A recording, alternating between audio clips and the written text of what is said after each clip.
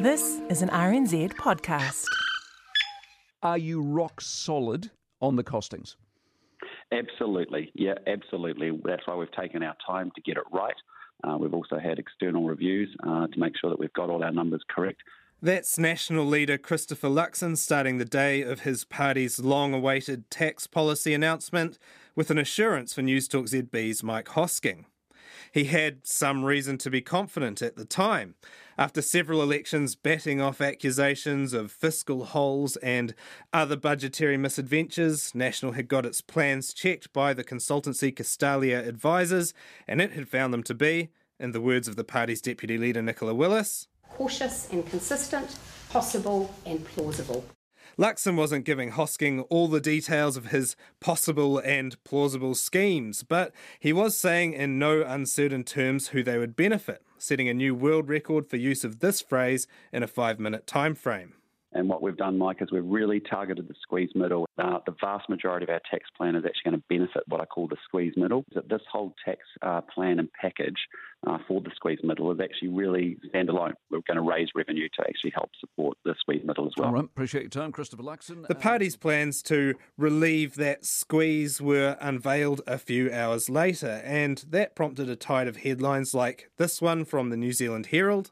Election 2023. National's tax plan offers average household with kids $250 and Kiwi worker $50 a fortnight. This one from RNZ. National Party tax plan would dish out between $20 to $250 per fortnight. This one from interest.co.nz. National promises $250 more a fortnight for average households. And this one from the Press. Families in line for $250 a fortnight under National tax cut. So far, so good for National's PR team.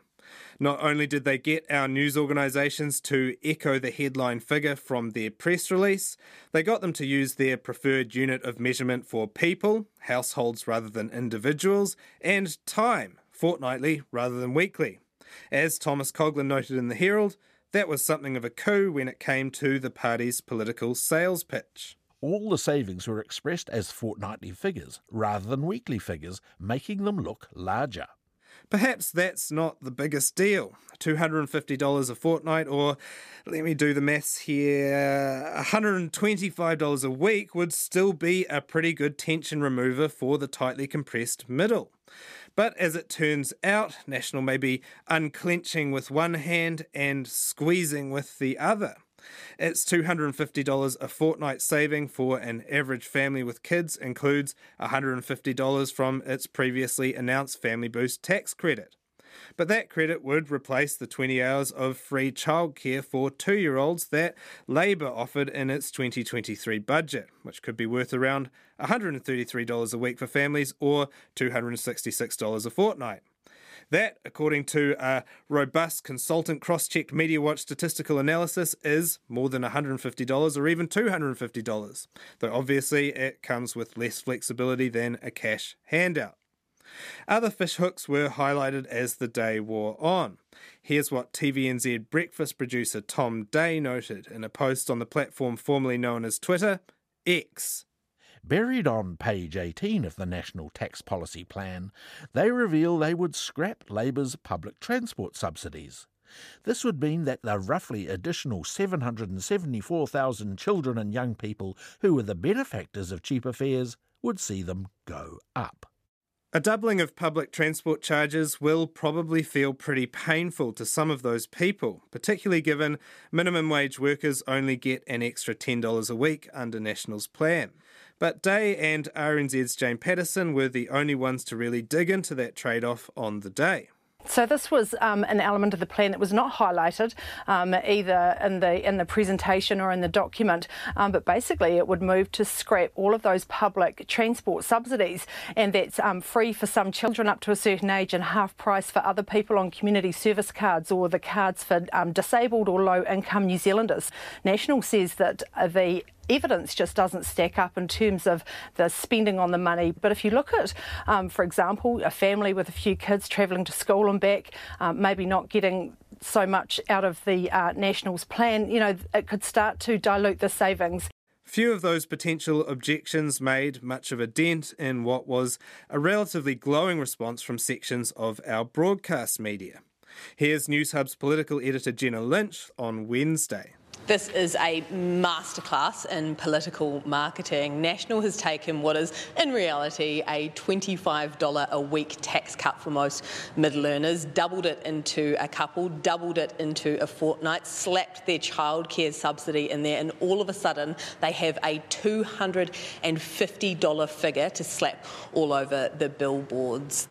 That was echoed by Stuff's senior political correspondent Tova O'Brien, who wrote, "Generally speaking, National's tax plan doesn't quite get riotous applause. Instead, a slow clap and a bit of awkward shuffling. Politically, though, a standing ovation for National's finance spokesperson Nicola Willis." Now, to make a short diversion into media theory, horse race journalism is the description given to election coverage that's primarily focused on polling and public perception rather than policy. It's been criticised for being more concerned with the odds, political strategy, voter reaction, who's up and who's down, than the stakes, how policy will actually impact people in real life. On a related note, here's how TVNZ's political editor Jessica Mutch Mackay assessed Labour's plan to take GST off fresh fruit and veggies. Politically, removing GST makes sense. It's an easy sell and will make a difference when low to middle income New Zealanders are at the supermarket. However, several experts, the Tax Working Group and Finance Minister Grant Robertson, aren't keen on the idea, as it puts holes in our very simple goods and services tax. But that doesn't stop it being a good political move. Here's her take on National's tax plan. This was National's big bang policy announcement, and it's a good political move. And here's more from Newshub's Jenna Lynch on that same policy. And $20 just isn't enough to buy a vote in this economy. All of the focus groups say so, but $250, that is massive money. Genius. This would be incisive analysis coming from marketing experts. But a journalist's job is arguably to delve more into that $20 truth behind the $250 spin, rather than tell us how a policy will look on a billboard or postulate about how it will be perceived by voters, particularly given media coverage plays a big part in those voters' perceptions. Other reporters did more of that delving, including Lynch's colleague Amelia Wade, who looked at potential complications in National's proposal to get rid of Labour's ban on foreign home buyers. Over at Checkpoint, Lisa Owen grilled Willis on whether her plans do enough for low-income workers compared to, say, high-ranking National Party politicians making $206,000 a year. Are you the squeezed middle? Because you're going to get $80 a fortnight at your place, aren't you? This package is not about me. I am very pleased. No, but that's what you get, though, isn't it? So are you the squeezed middle? That is what I get. That is what I get. Can I tell you, I get less from this package than a median income earner or an average income household. As the week wore on, business journalists and economic analysts also looked at some of National's Castalia-checked numbers and found them wanting. At the Herald, business editor-at-large Liam Dan said the party had made heroic assumptions when it came to projected revenue from a tax on foreign home buyers and online gambling providers. That was echoed by his colleague Thomas Coughlin and tax consultant Terry Boucher on RNZ's Morning Report. They're going to get $176 million a year to start with. That seems highly optimistic to me because the other day, just wasn't noticed by many, the government proposed the legislation for a digital services tax, which tackles the likes of Facebook and Google. And that's a measure that's only going to raise about $50 to $55 million a year. Now, this online gambling, unless the scale of it is colossal, I can't see how the numbers there will match that number, which even then people think is a little bit optimistic. Over at Newsroom, Mark Dalder talked to economists from left and right who are sceptical about National's so-called climate dividend, which in reality is diverting money gathered under the emissions trading scheme to pay for tax cuts.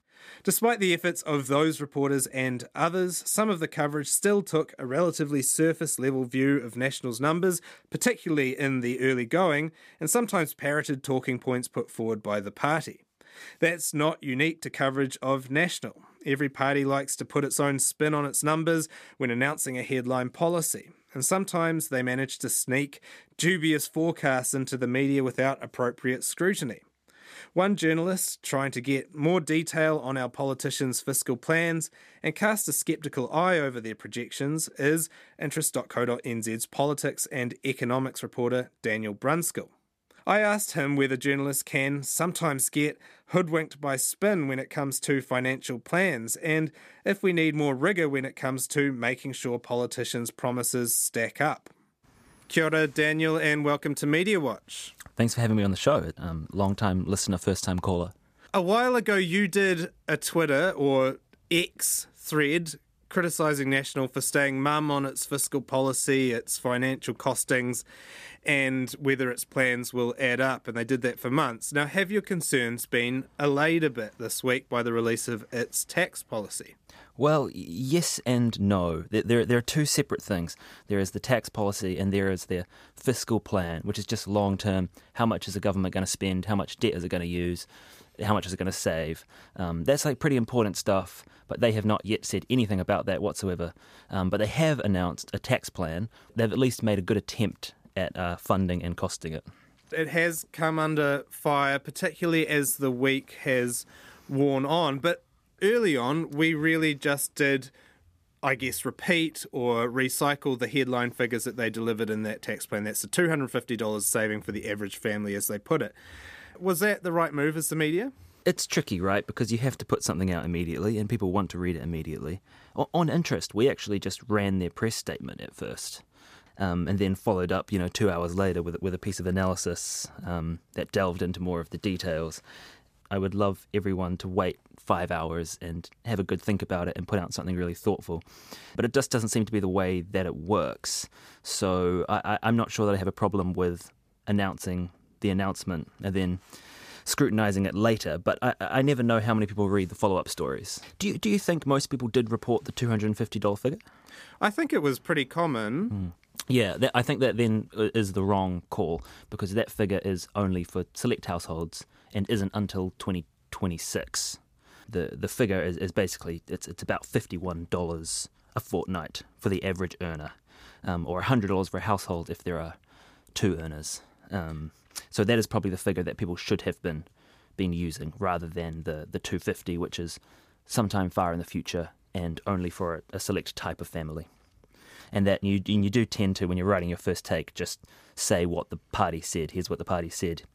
This is a journalist complaining, of course, but the press gallery was given maybe 10 minutes with the policy document before the press conference. Do you think that was strategic? I never know if it's strategic or if they just haven't finished it yet, but it did feel a little bit strategic because, then we went into a 40-minute press conference. By the time anyone was even starting to write any analysis, the news had been circulating for an hour. Financial analysis is actually quite a complicated subject area, a specialist subject area. Do you think because of that, there's parts of the media that can be hoodwinked by how parties choose to present their numbers in plans like this? Definitely. Accounting, economics, finance, really technical specialist skills. People who become journalists do so because they failed high school math. There are a few exceptions, and some people do really great work, so I don't want to pretend that everyone's bad at it, but I'm definitely not good at math. So it is difficult, and we really rely on experts being willing to help us. All that takes a bunch of time and is often a slightly less compelling read than the first take. So I do worry that political parties in particular, they kind of often get a bit of a free pass with anything too technical and often don't get challenged on it. And I could give examples from all the political parties. They all have things they say that should be challenged, but just sort of on a regular basis are not. But do you think that National wasn't challenged enough on some of the figures that it provided? For instance, that $250 figure, was that stuff brought up enough, especially early on by our media this week? I feel like the media's done a relatively good job on the tax plan. I feel like they've gone quite hard and scrutinised it quite well. Particularly the revenue from the foreign buyers has been questioned pretty rigorously. In the first take, perhaps not. I don't know. Well, that's it, right? So there's almost two different medias this week. There's like the really good analysis that's happened on Thursday and Friday, and they're pretty surface level, sometimes parroting the talking points from national analysis that happened on the day of the release on Wednesday. So I guess the question is, when is the public paying more attention? Yeah, I think that's really hard to know. I'm sure they're paying more attention to the first round of stories. And even beyond that, Hayden, they're probably not reading the stories. National will put up billboards saying $250 tax cut, and people are probably not going to go read the analysis piece explaining where that will come from and how that will work. I think what bothers me probably more than the level of scrutiny a tax plan gets would be some of the assumptions that people just bake into their reporting. Like, people just assume National will spend less. When I hear that, I hear them saying they will balance the budget. I hear them saying they will pay down debt. And I wonder if that's what the public hears. But if you actually go and ask the party, is that what you intend to do? They at this stage will not answer your question. The media does quite well. I think where the media doesn't do so well is in areas where the politicians don't want to answer a question or say what it is they're going to do, and they want to rely on the assumptions or the narrative or sort of the mythos that the party has built up to sort of skate through. And that's what I was really getting frustrated by in that Twitter thread. They would come out and say, we'll get the economy back on track, we'll fix the government books. But when you ask how, that they had no answer to that question. Do you think that we are, in general, too focused on commenting on whether parties are doing good political marketing and how they are presenting their plans, rather than just pushing past that and digging into the truth under the numbers, whether it's Labour or National or the Greens or Te Pāti Māori? Yeah, definitely think so. But I don't want to be sort of a holier than thou. If readers find it really useful to have a piece of analysis that says National are doing this for political advantage or Labour are doing this for political advantage, that's fine. I think newsrooms just have to be a bit disciplined about not only covering, it's okay to report on the optics of politics, but it shouldn't come at the expense of reporting on substance. And newsrooms need to make sure they're getting the balance right. And it's almost, if you're going to talk about the optics, you should really talk about how a party might be cynically trying to shape the narrative. You're meant to be cutting through the narrative, and that could go for Labour on fruit and veggies, where you also had a lot of commentary saying, really terrible policy, all the economists hate it, but good politics. Is that useful analysis? And shouldn't we just be saying, this is actually a poor policy? I think in GST, it's probably is a good example of a good time to write that piece, because it explains, when you've written 3 pieces of tax experts saying this is a bad idea, it kind of explains to the reader why they're doing it. You often see the first reaction piece to a policy or to an announcement or to something political is, how will this play with the voters? What will this do in the polls? What does this mean for the election race? And that's completely the wrong conversation. Putting the cart before the horse, if you like. The politician should make the announcement, the journalist should write about what it means and how it will impact people, and then it should have a political effect, good or bad, and then you should write about the political effect that it has or hasn't had. I don't love when there is an announcement, there is analysis about the political impact it will have, and then the public receive it. It does seem very funny to me to have a political party announce a policy and then to write a piece that says, you, the voters, will like this. Yes. But is there an extent to which some of these projections, these costings, and they're kind of just made up in general, no matter who's putting them forward? Definitely. We get quite obsessed with this. Have you priced it right? Is there a fiscal hole? Are your estimates correct? These aren't prices on a shelf that you can just go and you can't go and buy a harbour crossing from a shop and it has a price tag on it. These are all just estimates. So when you're proposing a new policy and you've costed it, we shouldn't be too sacred about those costings. We should understand they're just a forecast, an estimate, and they're not sort of a sticker price. Parties are basically incentivised to do what's been called this week heroic costings, right? If we don't put enough scrutiny on them and say that they are really kind of pulled out of the ether and may not be accurate. Yeah, definitely. But it makes it a little bit harder to cover, because you have to make a value judgment about, is this assumption reasonable? And if it is unreasonable, is it material or is it not? For example, if someone says a bridge is going to cost $10 billion and it ends up costing 11, to me that isn't a big deal. That's just sort of as a rough figure to say whether it's worth doing. I think in something like National's foreign buyers ban, there's a real question as to whether they'll get anywhere close to the number that they are proposing, and that sort of seems material. One of the reasons people are scrutinising this so strictly is because National promised that the tax plan would be fully funded. Every single dollar would be accounted for. And now that they've released it, it's looking like that's definitely not exactly true or completely true. Some of it is doubtful, at very least. Do you think a lot of these problems would be solved by an idea that's been thrown around by both Labour and National, crucially at different times? They've never agreed on it at the same time. An independent costings unit for policy. I think the biggest winners from that would probably be journalists. Brilliant for us to have, proper, trustworthy, independent. It won't necessarily solve all the world's problems, because you might find that the costing unit comes back with a range. They might say the foreign buyers ban will range somewhere between $60 million a year to $700 million a year. And then the political party can say, like we said, $700 million, and the opposition can say, $60 million. But I think it would help, and it would force parties to think very seriously about their policies and perhaps not announce things that aren't going to work. And it might help with that early stage where often you do get just the parroting of the PR lines. You would at least have some confidence that if you're parroting a line, then there's something underneath it.